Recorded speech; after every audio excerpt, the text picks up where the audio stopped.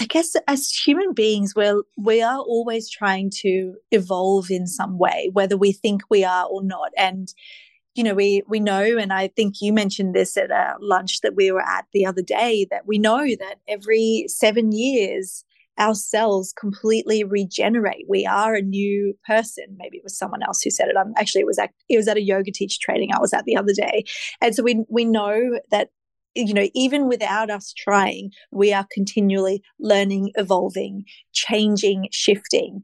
And so as teachers, when people are soaking up the words that we choose to say in whatever environment that might be, whether that's as a mother, whether that's in a corporate office, as a teacher, whether that's as a yoga teacher, the words that we use, the people around us are soaking that up. Their ears are taking that in. The way that we walk or hold ourselves or look after ourselves, eyes are seeing that, ears are hearing that, energy is sensing that. And so we are all a byproduct of every single person that we meet or are taught by. Welcome to the Self-Love Podcast, the show that helps crack open your heart and inspire a deeper regard for your own well-being and happiness. Proudly brought to you by 28 Essentials. Here's your host, the gorgeous Kim Morrison. Welcome to the Self-Love Podcast. This week, a very beautiful soul is with us, and I'm sure you'll feel as calm as I do once you hear her beautiful wisdom, her beautiful breath, and her beautiful words. I can honestly say to you, this week's podcast is one that will really remind you of what it means to be fully present and connected to yourself, but also something greater than us. The gorgeous Kat Harding is an incredible yoga teacher, but as she says, her pathway to yoga has never been linear, and the ways in which she's come to appreciate it has changed her life well beyond what she thought was possible from her late teens and into her early 20s.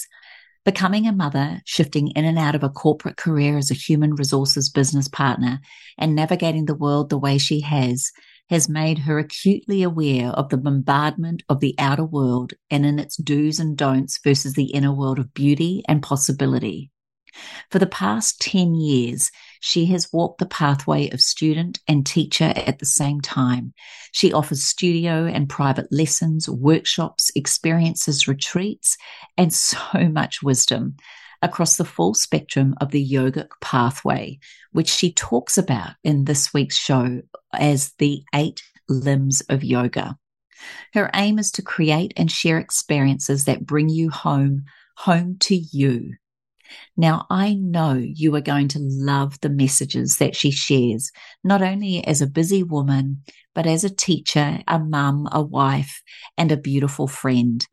We were brought together through the gorgeous Lauren Verona, who sadly we lost not that long ago, but in her passing has brought women like this amazing soul into my sphere, my vortex, with even more volition. I am so proud to bring her to you, and I know you're going to love hearing all the magic that she has to share. And please make sure you reach out and follow her. And all the notes will be available for you. All the links will be in the notes for you. She also says an incredible quote at the end of today's show, and I've taken the time to type that out and put it in the show notes for you. It is profound, and I've never heard it said before, and so I look forward to sharing with you, on behalf of Kat, the amazing wisdom that comes from within. I hope you enjoy this week's show. Please reach out.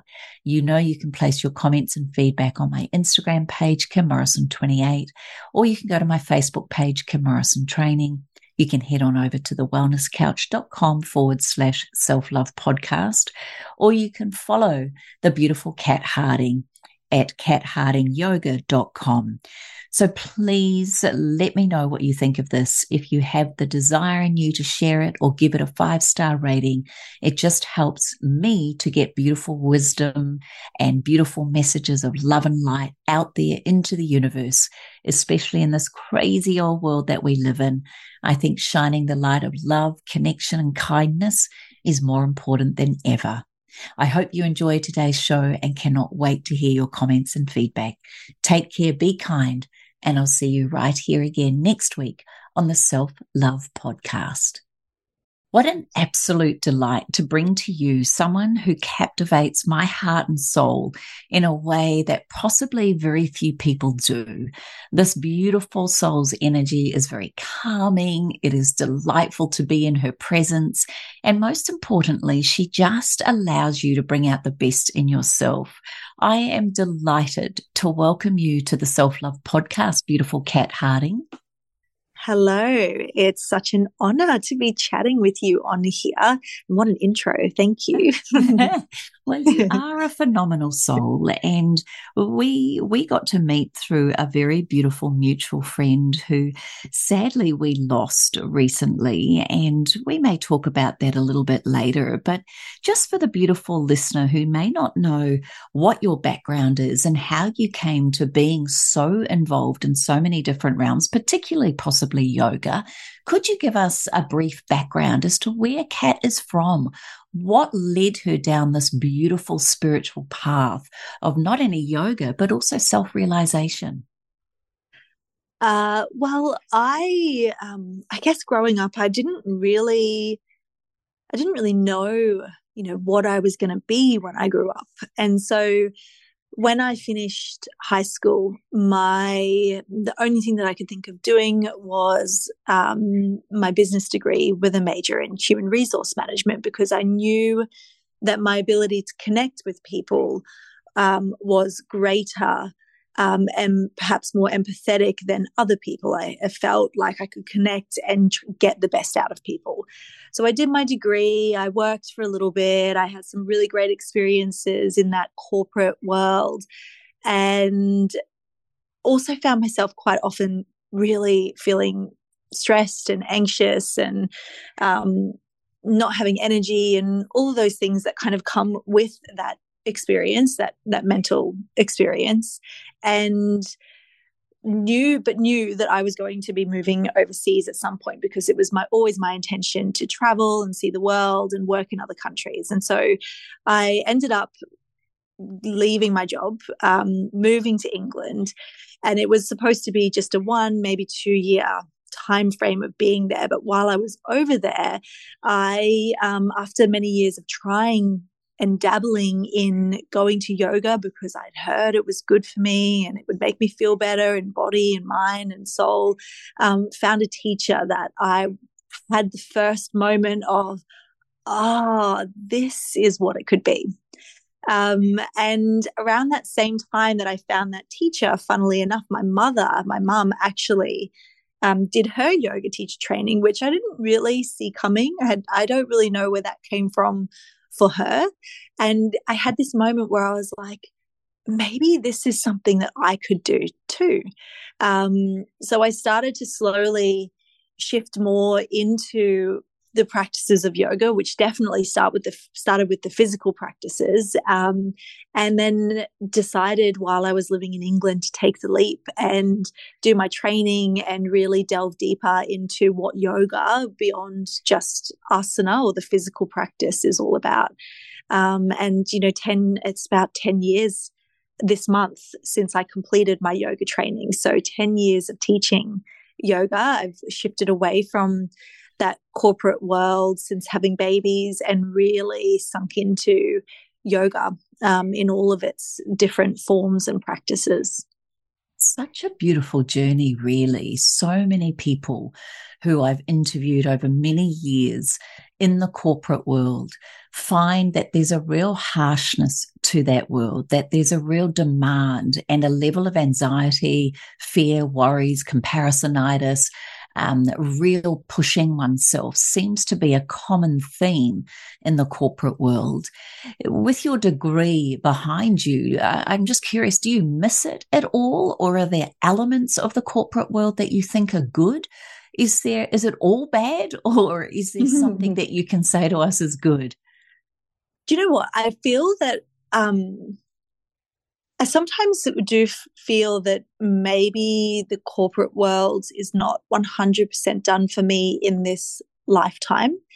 But what I really came to find, because for the first must have been 6 or 7 years of after having completed my yoga training, I worked full time and I taught yoga on the side of that. So I didn't simply switch and turn off that corporate world, because one of the things that I really found that I could have an impact and bring my yoga experience, or just, not even yoga, my experience of being a human being in an environment where you get put in with a bunch of people who you don't necessarily choose to be with, but somehow we have to find our way to connect and work together to create an end result, or to work towards a goal that is the vision of that organization.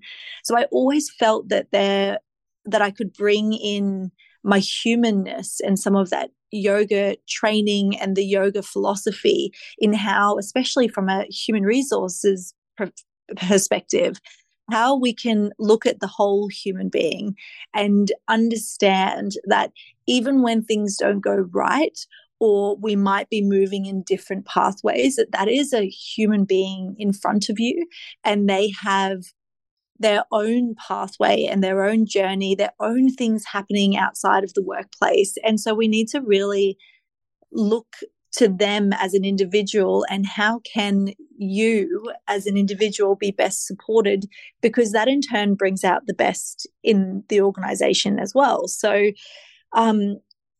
genuinely, I feel that there's a huge gap in many organizations around their capacity to understand that they have human beings working for them who have their own needs and goals and visions, and trying to merge that with what the organization wants. And one day, if I find the right place, maybe I will go back, but it has to be an organization where there's a real want and a will from those who own or run it to understand and to bring people along for that journey, because that's probably the most important thing that I found was lacking in many organizations that I worked for. They didn't really seem to understand nor want to about the human beings that were there.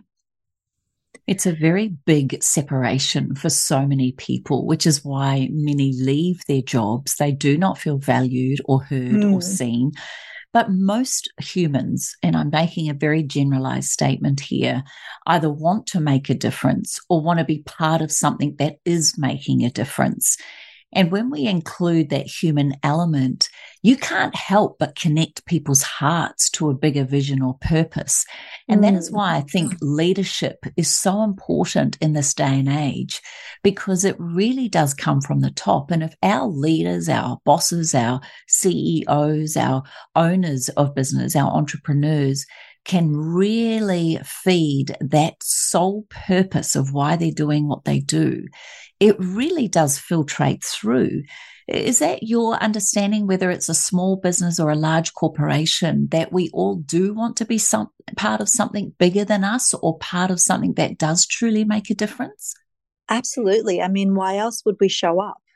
If you're not part of that, and this is the thing that I always found working in human resource management, because often, I would only become aware of what was going on in a team when things were getting pretty dire. And you stand back because you have the opportunity to have that more bird's eye view of what's really going on here. And people are not feeling valued. They're not feeling that they understand what the vision is. They're not feeling connected with the end goal. And they're not feeling connected with the people around them. So they just stop coming to work, as one example, as one way that it can show up in a workplace. Or they start to feel sick within themselves. So anxiety, stress, all of those kind of things. Or they feel that they're putting in so much effort and really not getting a return and an energy exchange in that.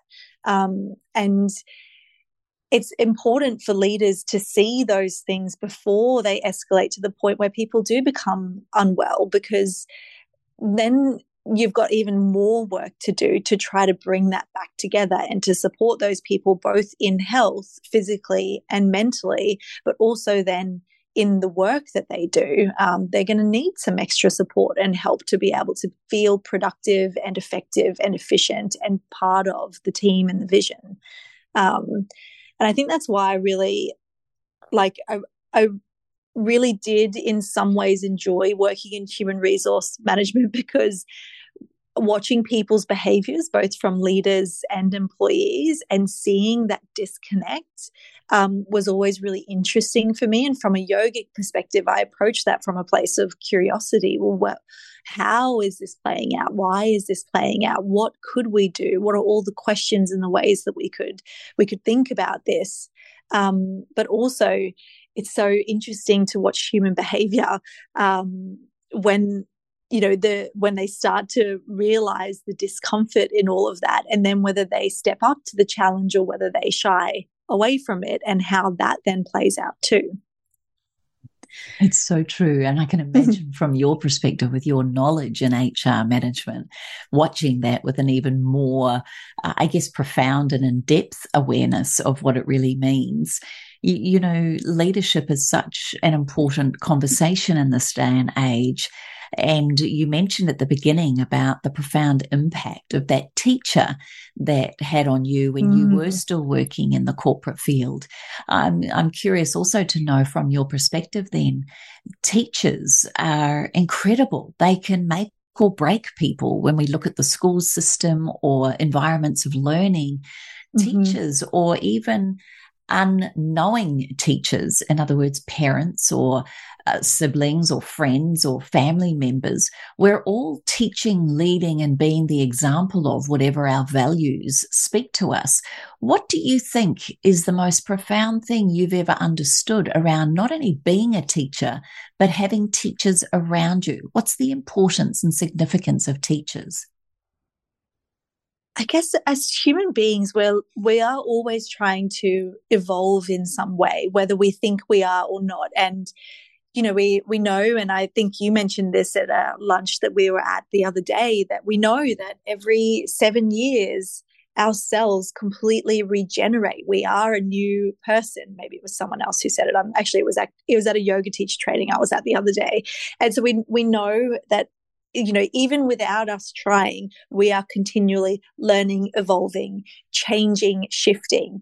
And so as teachers, when people are soaking up the words that we choose to say in whatever environment that might be, whether that's as a mother, whether that's in a corporate office, as a teacher, whether that's as a yoga teacher, the words that we use, the people around us are soaking that up. Their ears are taking that in. The way that we walk or hold ourselves or look after ourselves, eyes are seeing that, ears are hearing that, energy is sensing that. And so we are all a byproduct of every single person that we meet or are taught by.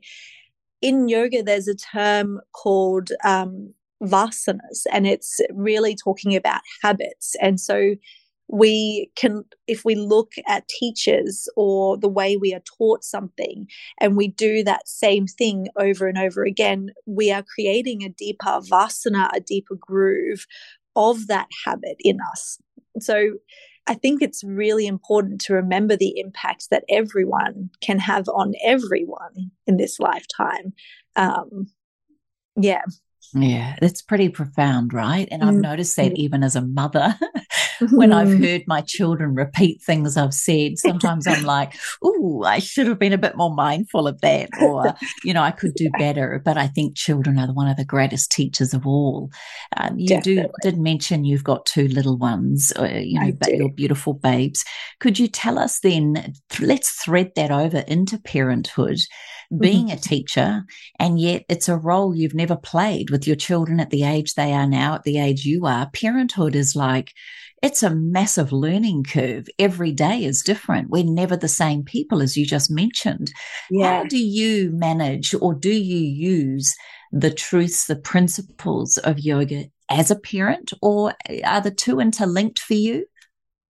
Definitely. It's all very interlinked. I mean, I'm not perfect by any means. And there's so much to consider. And I absolutely have many of those moments where the attitude that that I present is presented straight back at me.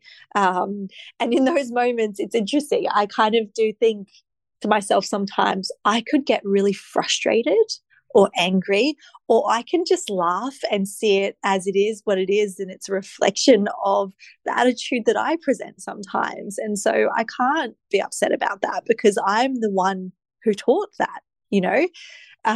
So yeah, but in general, for me, I don't think I've ever practiced so much of the, I guess, philosophy or the morals and ethics that sit within yoga in that more general term of yoga. I have never practiced it so much as I have as a mother. Patience, deep breaths, non-violence, not wanting to lash out even when I'm being lashed out at, whether that's, yes, screaming or whatever it might be, having a calm, being able to find calm and stillness even in absolute chaos and mayhem, which is just, part of bringing up children. Those are all ways that yoga very much comes through in the way in which I parent. And I think it came across in my corporate world as well a lot of the time, that stillness in the chaos and that practice of knowing that no matter what's going on outside of you, or even, in your mind, that there is a place of stillness and a trust in that. That's been so important for me. Such a beautiful thing and a great reminder. I've always given the example, depending on your state, will be a reflection of what goes on in the home. And the example I often give is if you've had a really stressful day, you haven't done any self-care, you haven't really looked after yourself, you're exhausted, you haven't eaten well, maybe you've lived on muffins and coffee, and you get home and the kids are fighting, you're going to scream down that corridor going, what the hell is going on? As opposed to same situation. If you've taken the time, you've done some breath work, maybe written in your gratitude journal, you've been to the gym or for a swim or a walk, you've touched the hands of nature, and that same situation is occurring, I can almost guarantee that a mother would walk or father would walk down that corridor going, hey, what's going on? Let's talk about this. So it's never the environment, it's how we show up in that environment. Exactly. I want to ask you then, from a yoga perspective, in all the years that I've done yoga and had the privilege and pleasure to be in a class, I've always been taught it's never what you're doing on the mat. It's what you do on the mat that shows up in the other 23 hours of your day. Could you explain that philosophy a little bit more about the effort and interest it takes to look after yourself in those moments, and then how it plays out in the rest of our days?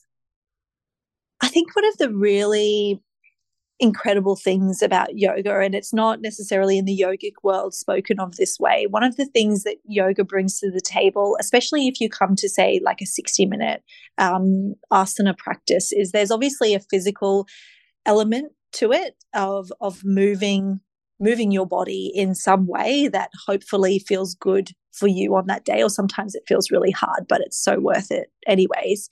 There's always an element of breath and breathing, and in the movement and the breath, there's a huge capacity to regulate our nervous system. And when we have a more regulated nervous system, we know that we have a clearer mind. When we have a clearer mind, we are less disturbed by the outer world. So when we show up and we take that 60 minutes for ourselves, we are regulating our nervous system so that we can step back out into the world. And for the 23 hours that are left of that day, we're approaching it from a regulated nervous system. And I think that's probably the easiest way to explain what yoga does. It instead of, like you said, that reaction of almost getting involved in that energy of fighting or whatever might be happening with your children, you're still able to, from a calm and regulated nervous system, be like, hey, what's going on down there? This doesn't sound right. And stay there amongst it all. So, yeah. Even in the the pit of it all can be so powerful. But also I noticed the times that I really practiced that, and they gave me many opportunities to practice it. I also found that's where the power of essential oils and breath came into it for me, where I would use the tools of aromatherapy and breath work to calm their nervous system and mine. So whether it was a candlelit bath, whether it was a walk out in nature, whether it was to ground, and whether it was to create a laughter, some sort of laughing moment, it really did give us the opportunity to change states. And I think that's probably the most beautiful thing of all, is the power we really do have to change our state. Now, yoga is not a new therapy. It's an ancient modality, and it's something that's been around for thousands of years. Could you explain to us the history of yoga? Because my understanding was it was originally for men. Am I right? Yeah. Yep. It was originally for men. And typically it would be for young men of a certain, I never know whether to say caste or caste, I think it is. And yeah, it was actually a privilege to be able to be one of the chosen ones, or to come from a family where you would be chosen to practice yoga with the Maharaj, or so it was for men, boys and men.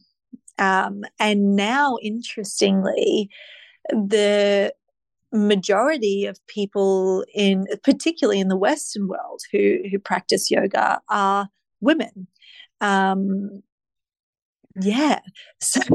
the history of it, it was brought to the West, to Western countries from India, and around that time it became really popular, and there was. And in particular, what became most popular was asana, which is that physical practice of postures that you would see. And there's many different lineages that have come from maybe a handful of teachers in India. So the yoga that we mostly see and practice, and even the yoga that in the 200-hour teacher trainings is, I guess, the foundation of it is that physical practice and the morals and ethics. And then when you add to your yoga training and experiences, you start to delve a little bit deeper into some of the more subtle practices and experiences that the yoga can give you, like moving towards meditation. Well, can you talk to us a little bit about that? Because one of my favorite poses at the end of the class is Shavasana, where we get to lie and feel the vibration of all of our muscles, the nervous system and everything, but you do it in a really calm, meditative state. Is there a purpose for that? And if so, could you explain to us the importance of rest? Yeah. So I guess if you looked at, there's one of the main teachers, I guess, or sages of yoga who are the foundation of most yoga schools and practices kind of come from, is the Patanjali. So he is Patanjali, and Patanjali wrote, I guess, that there are 8 parts to yoga, the 8-limbed pathway, but it's not necessarily one comes before the other. But interestingly, the first 2 are morals and ethics. The third one is asana, so that's your physical practice.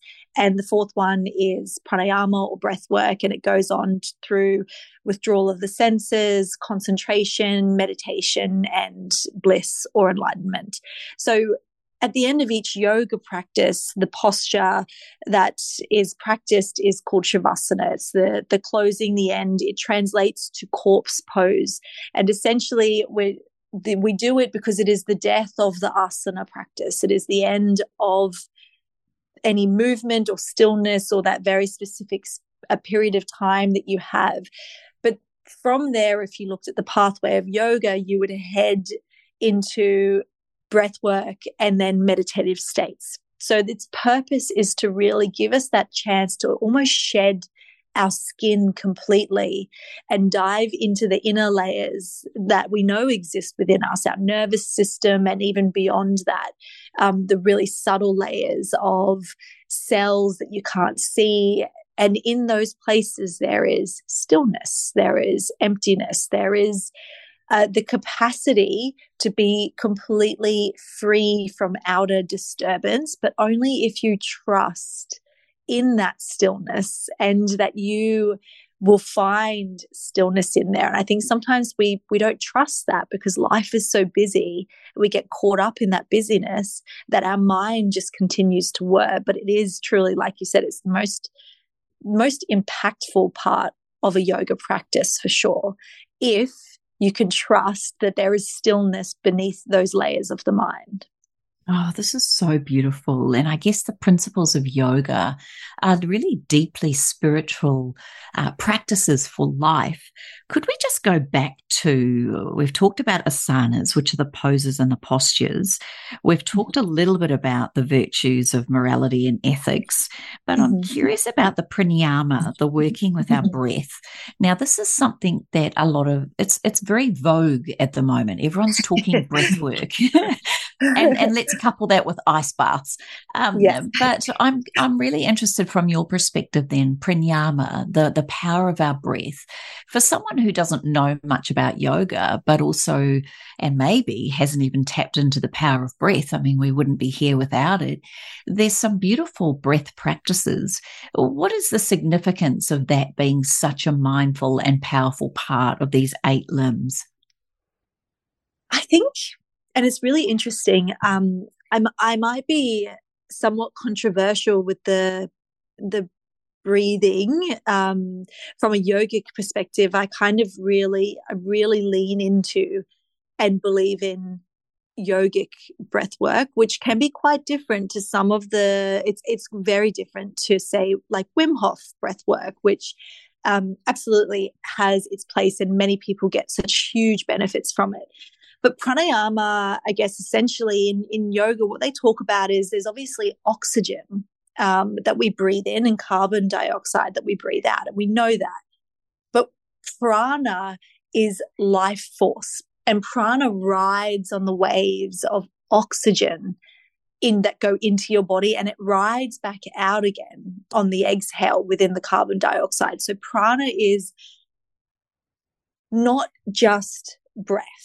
And this is what I really love about pranayama, or from a yogic perspective, is that what they're saying is that anyone can breathe. And I had this really great teacher who explained it as you could be in hospital on life support and they're putting oxygen into your body, but there's no prana in it. So you're not actually alive. You're being kept alive, but you are not alive. So if we can learn how to harness the prana in our breath, then we're going to see huge shifts in our energy, in our nervous system, in our physical body, our muscles, the way we function, in our brain, in our intellect, in our capacity to learn. We're going to see huge, huge changes if we can learn to extend the prana within ourselves. So I really love that. But one thing that I did have done a couple of times now, so I ran a yoga retreat recently and we were talking about sthira and sukha, or steadiness and ease, and trying to find that balance between that, not only on retreat in our bodies, in our minds, but also in life. How do we find that? And so part of the retreat, we did a breath work, an ice bath workshop. And the person who I asked to run it, I really admire, because all of his breath work is yogic breath work. It's all in through the nose and mostly out through the nose. Some of it is in through the nose, out through the mouth, which is a cooling breath in pranayama, yogic terms. And I really see the function of breathing happens through the nose, down to the organs of respiration. So I got him to do that specifically because the way that he teaches doing the ice bath is around controlling your nervous system. If you can use your breath as a tool to help calm your nervous system, then you're going to calm your mind as well. And so the purpose of doing the ice bath is to use a type of breath work, which is our 1-to-2 ratio breath. You've probably tried it before, Kim, where you breathe in for say 3 and out for 6. Yes, and Yes. certainly you want to be in control of your breath when sitting in an ice bath, that's for sure. Yes. So he essentially says you've got 3 to 6 breaths to bring your nervous system out under control, or you're getting out of the ice bath. So it's about 30 to 60 seconds. And so you get in the ice bath and you practice in for 3, out for 6, in for 3, out for 6. And that breath work outside of an ice bath is well known for calming the nervous system, for dropping you deep into your parasympathetic. And I have done this quite a few times now. Within 3 breaths of very specific in, 2, 3, out, 2, 3, 4, 5, 6, my nervous system is under control and all of my blood rushes to my skin and I'm warm in an ice bath, which is wild. But it just goes to show how incredible breathing pranayama like that is. So managing your prana in your breath whilst being in an ice bath, it nourishes your nervous system.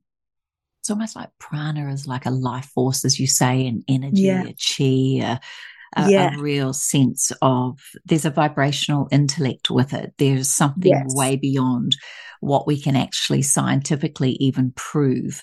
I'm really fascinated with yoga in the sense that for many of us, when we get to a class, the monkey brain can set in.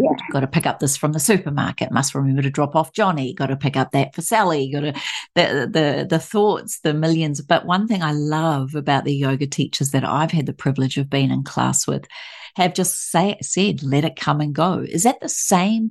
I know that breath work is, when we can control it, but it's almost like the thoughts we don't want to can control.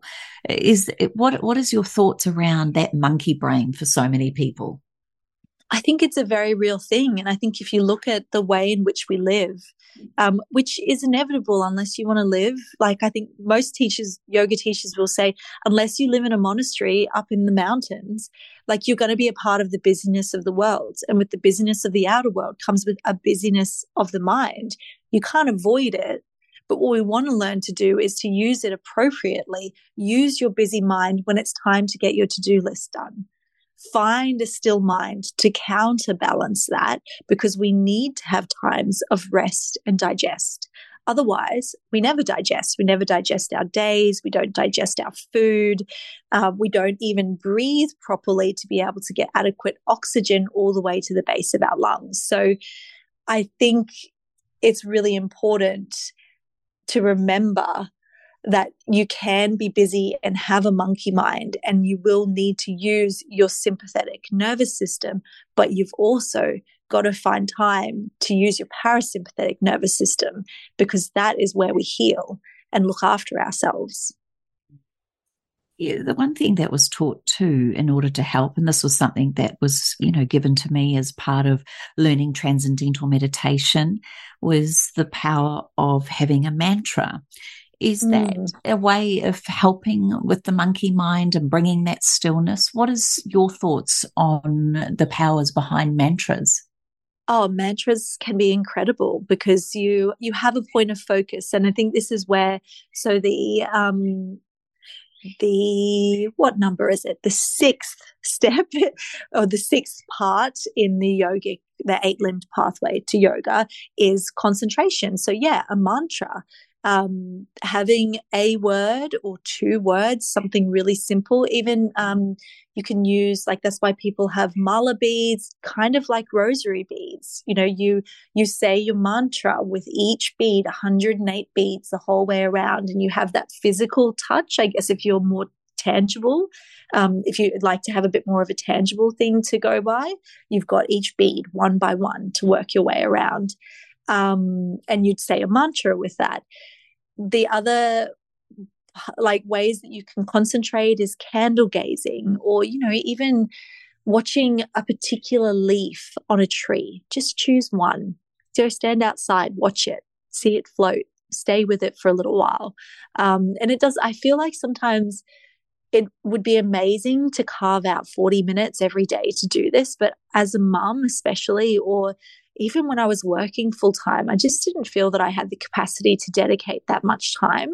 But if you did it in micro moments, 2 or 3 minutes here and there, or twice a day. Oh, that's right, I'm not breathing into the base of my lungs. Let's just take a deep sigh a couple of times a day. You've then got all these little snippets and all these things that you're integrating into your day to help calm the monkey mind when it needs calming, and to find that balance.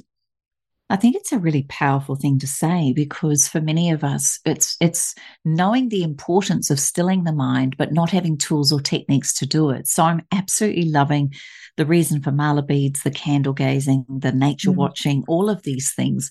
And of course, implementing our breath work to go with it. I was taught years ago, just taking 3 long, deep breaths and saying something that you're grateful for is a beautiful, cheap, non-invasive way to stimulate the parasympathetic nervous system. Is gratitude a part of your practicing? Yes, definitely. And it's actually funny because one of the things, and I don't say it every class, but it's always, especially when I need it, but also when I feel that others need to hear it. I often finish teaching a yoga class and ask everyone to take a moment to think of one thing about themselves that they are grateful for. And I remind them to come back to that place, that thought, that thing that they are grateful about themselves, to come back to it as often as they can throughout their days and to remember it. It's because it has the power to bring us into a present moment and to still the mind, and also to give us courage in order to face whatever might be rising at that time. When you think about children, now I want to step in with that. It's all very good and well to teach adults this, but children actually have a very powerful relationship with all of these things. Is it important to you to teach these principles and philosophies to your children? Do you ever use the principles of yoga as a form of teaching or as some sort of instrument for knowledge for your children? And if so, how do you do that, especially if they're having a little meltdown? Definitely. I guess I don't explain it the same way as what I do for adults. But often when we're in the heat of like quite an explosive emotion,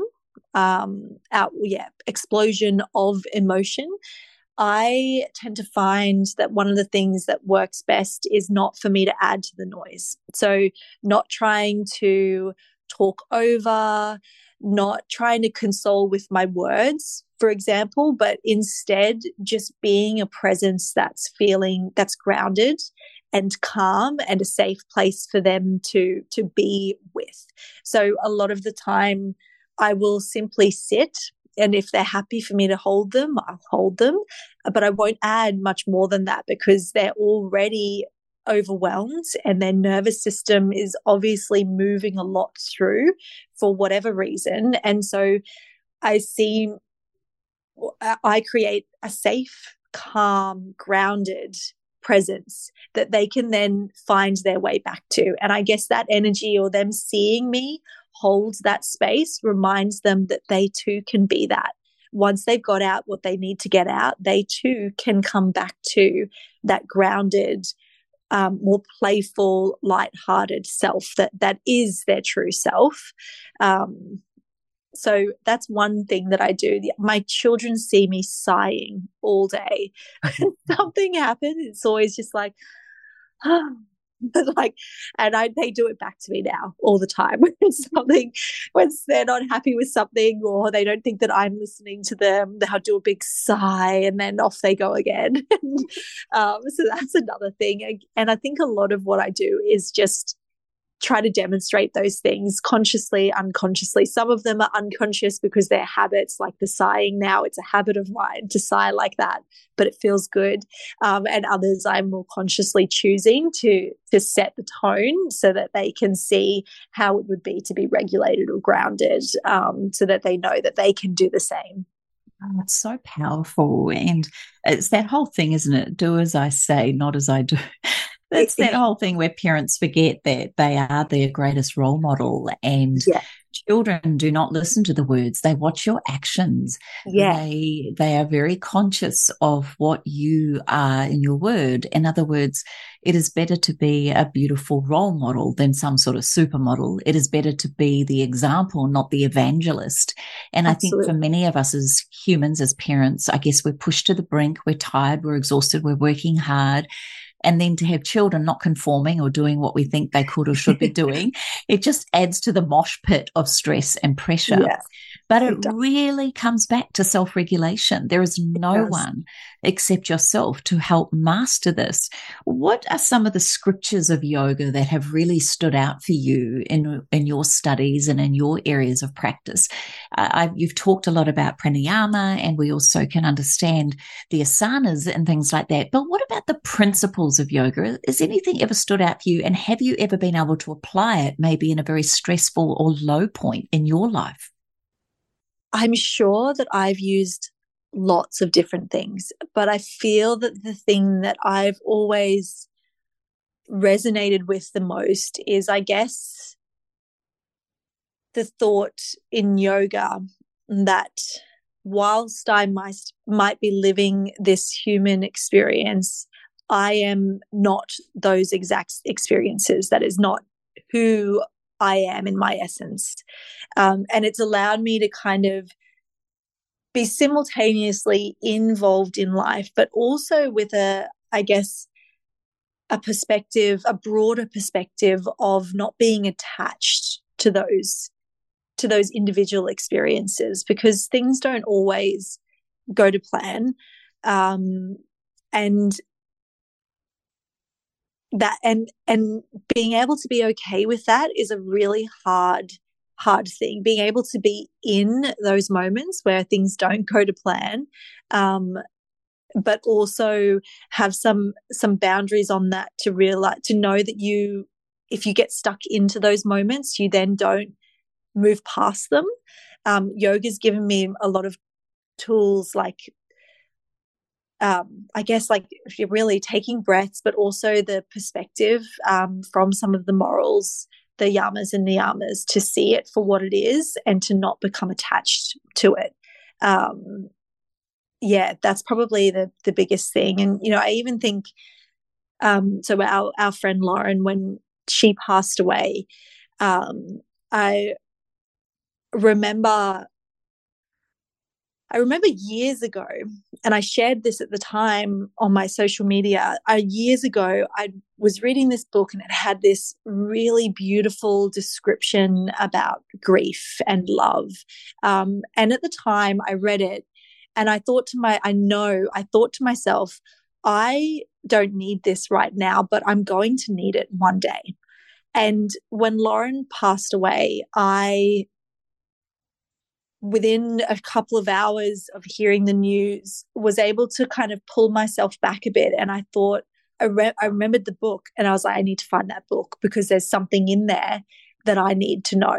And, all these experiences, you can read things or do things, but sometimes you need to also have the foresight and the power over your own mind to be able to control where you go, and to step back and be like, there's a bigger lesson in this. There's something else that I needed to know. Now's the time for me to let that sink in. And it's devastating when you lose someone so close to you in such tragic circumstances. But she would have never, ever, ever wanted us to sit in that place of grief forever. She would have wanted us to keep loving her in whatever way we could, but not only in grief. So I don't know. I think yoga's given me a lot of perspective that life and death happens. At the end of each class, there is a death. It is shavasana. It's the end of that practice. The practice will never be the same again, ever, no matter how many times you try to replicate it. And that's the same in life. That moment will never, ever be the same again. And it'll only be the same if you specifically are trying to replicate it. And it's not going to feel the same anyways. So you're just, essentially beating your head against a brick wall. You can't replicate moment to moment. You have to keep your eyes up and your heart open. You have to keep moving forward no matter what life throws at you. Oh, this is so powerful because that time for both of us, for all of us that knew Lauren. And by the way, beautiful listener, if you want to hear a beautiful, amazing conversation, the Self Love Podcast Show 55 is where I got to interview that amazing soul. But losing her at the birth of her gorgeous little girl, Lucinda, and how it's brought us all together even more. Isn't it interesting that sometimes in people's death, there is more connection than there even is, or there's a sense of it'll last forever when we're alive? What have you noticed since her passing has become very highlighted for you? Has there been some good and maybe even not so good moments? What's been the biggest insights for you since we lost her physical form?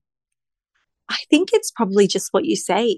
In you think sometimes that thing like that grief or death, the death of someone is, essentially we would associate it with being that has ended and will no longer have a connection with that person.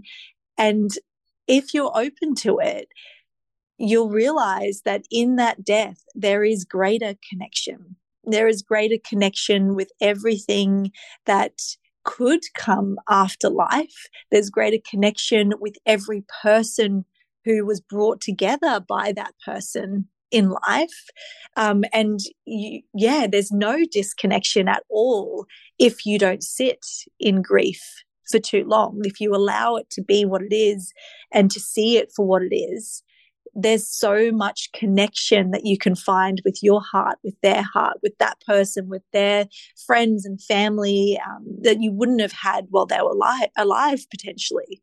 So, yeah, that's probably been the biggest lesson for me, is remembering that grief and death aren't singular. We are all connected in some way, even through that. It's just so beautiful. And I know as we all crawled our way through the pain of the loss of her, let alone the impact on her three girls and her amazing husband, who had the privilege to marry the two of them just 3 months before she passed. Just even the role that I got to play in their lives of the marriage and then the celebration of her life. Boy, were they ever the dichotomies of extreme happiness to extreme sadness. But one thing I learnt when in India was that there is no light without dark. There is no highs without lows. It almost taught within a 3-month period the absolute extreme of the human conditioning around those emotions, but also really taught us to revel in it, to explore it, to be curious with it, but not become it, as you say. Yes. And I think one of the things that I've learned the most through women like yourself and the gorgeous Emily that we had on the show a few weeks ago, and our gorgeous Lauren, is that it's important to acknowledge our emotions, but it's more important not to become them. How would you sit with that? How would you teach that to people, either in a class, your children, or how else would you word that? I mean, on a very physical level, there's some really cool research around traumatic response and shaking. So our bodies have the capacity to shake, and often in stressful situations, our body's physical response is to shake. So on a very physical level, sometimes I specifically teach classes where I talk about our bodies, what our bodies are meant to do, and how we try to suppress that. And in doing so, it gets stuck in us. And so let's find ways for our bodies to shake in some way so that we can keep moving that through us and not let it become us. So that's one way I talk about it in the class, but also we do lots of navasanas or boat pose or postures that kind of make your legs shake a lot, or your abdominals shake, or your arms shake. So that's always a challenging, but somewhat, maybe, I don't know, I'd call it a fun practice, but I guess I'm not the student in that scenario, so maybe it's not so fun for them. So that's one way. But in general, I feel that sometimes it's those moments of introduction to a yoga class, or when you're chatting with friends, or you're seeing your children shaking and crying, that again, just holding that space for them to let it out so that they do not become stuck in that emotion. And if we quell it and we stop it, then it is going to become stuck in us in some way. And we'll have to simply work harder to undo that. I used to also say, when I was working in HR, when people would apologize for crying, I'd always remind them, you don't need to apologize for it. We have these emotions because we're supposed to experience them. So let yourself experience them, and just know that it'll rise, and at some point it'll come to an end. And maybe that's the better time for us to work through where to from here. So I think it's really important in all scenarios that we remember that if we've got an emotional release, we just need to let it out. I agree. And I think the more wise and the more time we spend learning about ourselves, that becomes an even greater avenue of self-awareness, which in turn becomes self-love. You know, yoga is an act of self-love. It is a beautiful practice. And all the things that you teach are, in my humble opinion, acts of self-love. What's Kat's definition of self-love?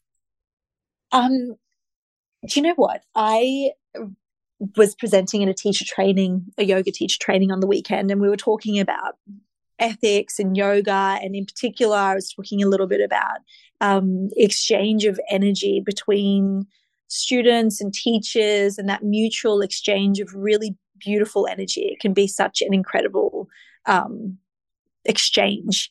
And one of the things that I wrote down that I wanted to share with them was, God grant me the serenity to accept the things I cannot change, the courage to change the things I can, and the wisdom to know the difference. And for me, that's kind of my definition of self-love and self-care, is, I guess, that point of the wisdom to know the difference between what I can change and what I can't change. And that's what I really love on myself, because otherwise, if I can't change something, I become frustrated and all of that emotion rises, where it's potentially unnecessary. Or if I'm sad that someone passed away in my life, like Lauren, if I sat in that spot, I can't change that. I need to have the wisdom to know the difference between being sad that something has happened or frustrated,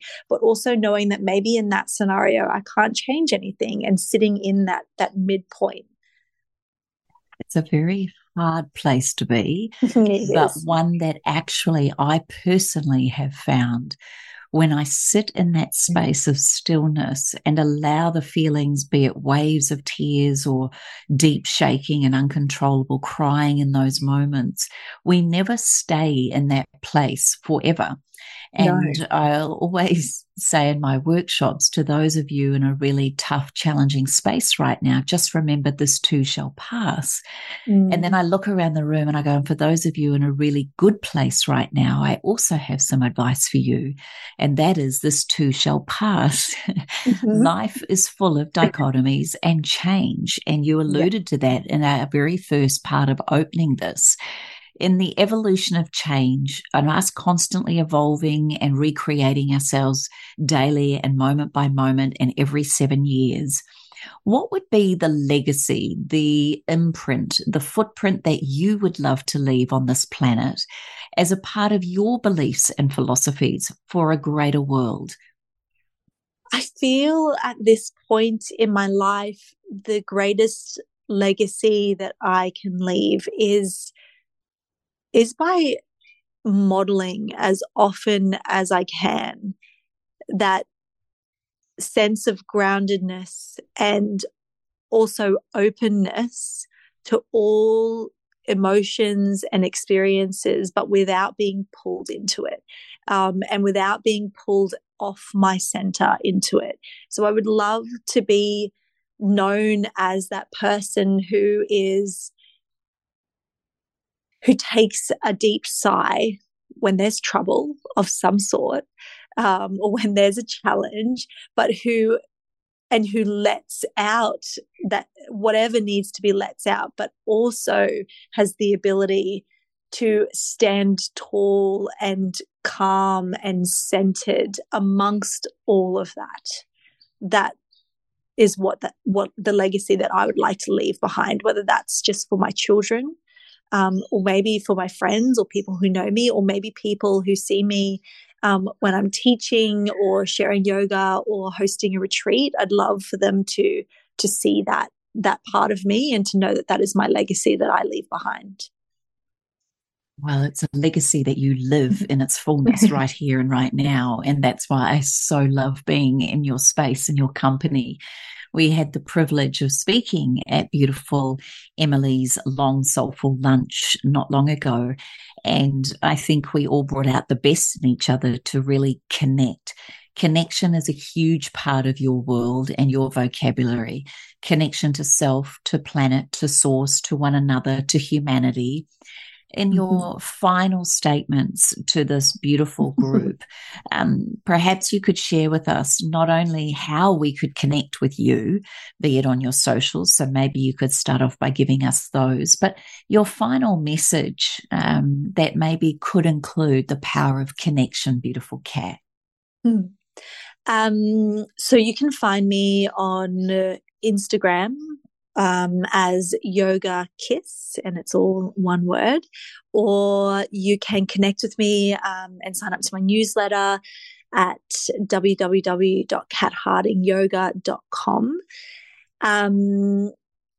And the final words I guess I wanted to leave was, for some reason, for weeks now, out on the side at my house, I had this card arrived from a beautiful Sunshine Coast label or brand, and it's actually the dress that I wore to that event. And I didn't know why, because I'd never really read it properly until you reached out to me about the podcast, Kim. So I wore that beautiful dress from the Sunshine Coast label, and this card came with the dress, and it has, as I've found, the most beautiful words on it that I would really love to share with everyone. It's actually by an artist called Barefoot and Thankful, and it's called Heart Art, Between the Rain and the Rainbows. So here it is. Remember, we can grace our days with sunrises and flowers, with moonlight and magic. Between our shadows and colors of emotion, when it's noisy in, we can go out. We can allow our socks to slowly soak the dew. We can smell the blossoms in the air and watch the visiting bees and rainbow lorikeets. Maybe if we sit long enough, we can see the broad beans grow and the orange flowers bloom. If it still feels noisy, we can breathe. So deep our lung branches feel longer too. We can release tension from our jaw, behind our eyes, and gaze up to the glittering sky, drenched in that blinding, glorious sunlight we know is keeping us alive. Remember, we can create our own calm, our own silent world within, where even in the midst of chaos, troubling thinking, and turbulent seas, we can feel ourselves floating with our wild waters. Remembering in these moments, we can trust, we can surrender. We can feel the gentle pulling peace of our unfurling existence. Feel the peace of our seasons, our cycles, our rhythms, and reasons.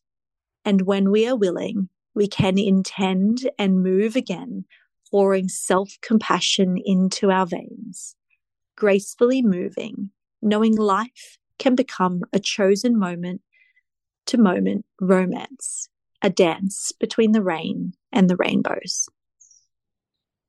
That was just so beautiful. And I'm feeling those words bathing me. Oh, I know.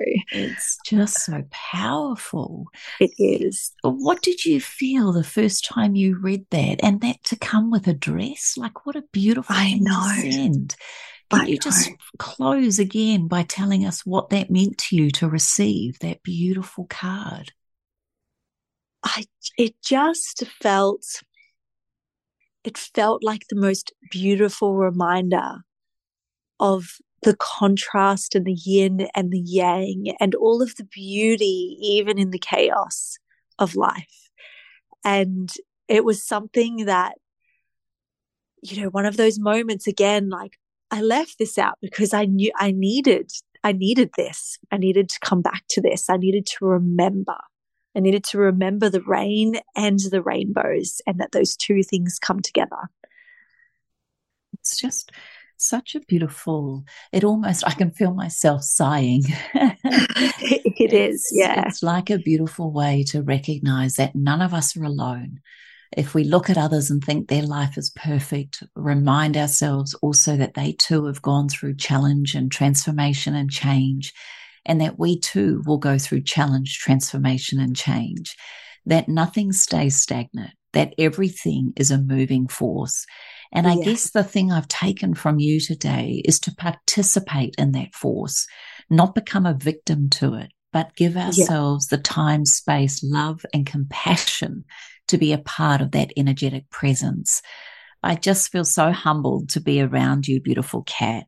And it is just such a treat to share with you the listener of this show. But thank you for reminding us all of the power of stillness, of honoring and knowing oneself.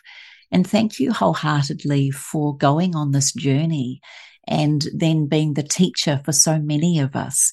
I cannot begin to tell you how much I love you and appreciate you, and how much I want to thank you for being on the Self-Love podcast. Oh, thank you. It is such an honor to be able to chat with you like this. Thank you. And I love you. And I am so grateful for Lauren bringing us together years ago and again more recently. It's so, it just makes my heart burst. I'm so, so thankful to have you in my life, Kim. Same, my sweetheart. Same. Thanks for listening to the Self-Love Podcast. Be sure to write a review and share the love with your friends and family. And head over and visit Kim and her team at 28.com. That's the word 20 and the number 8.com. Take good care.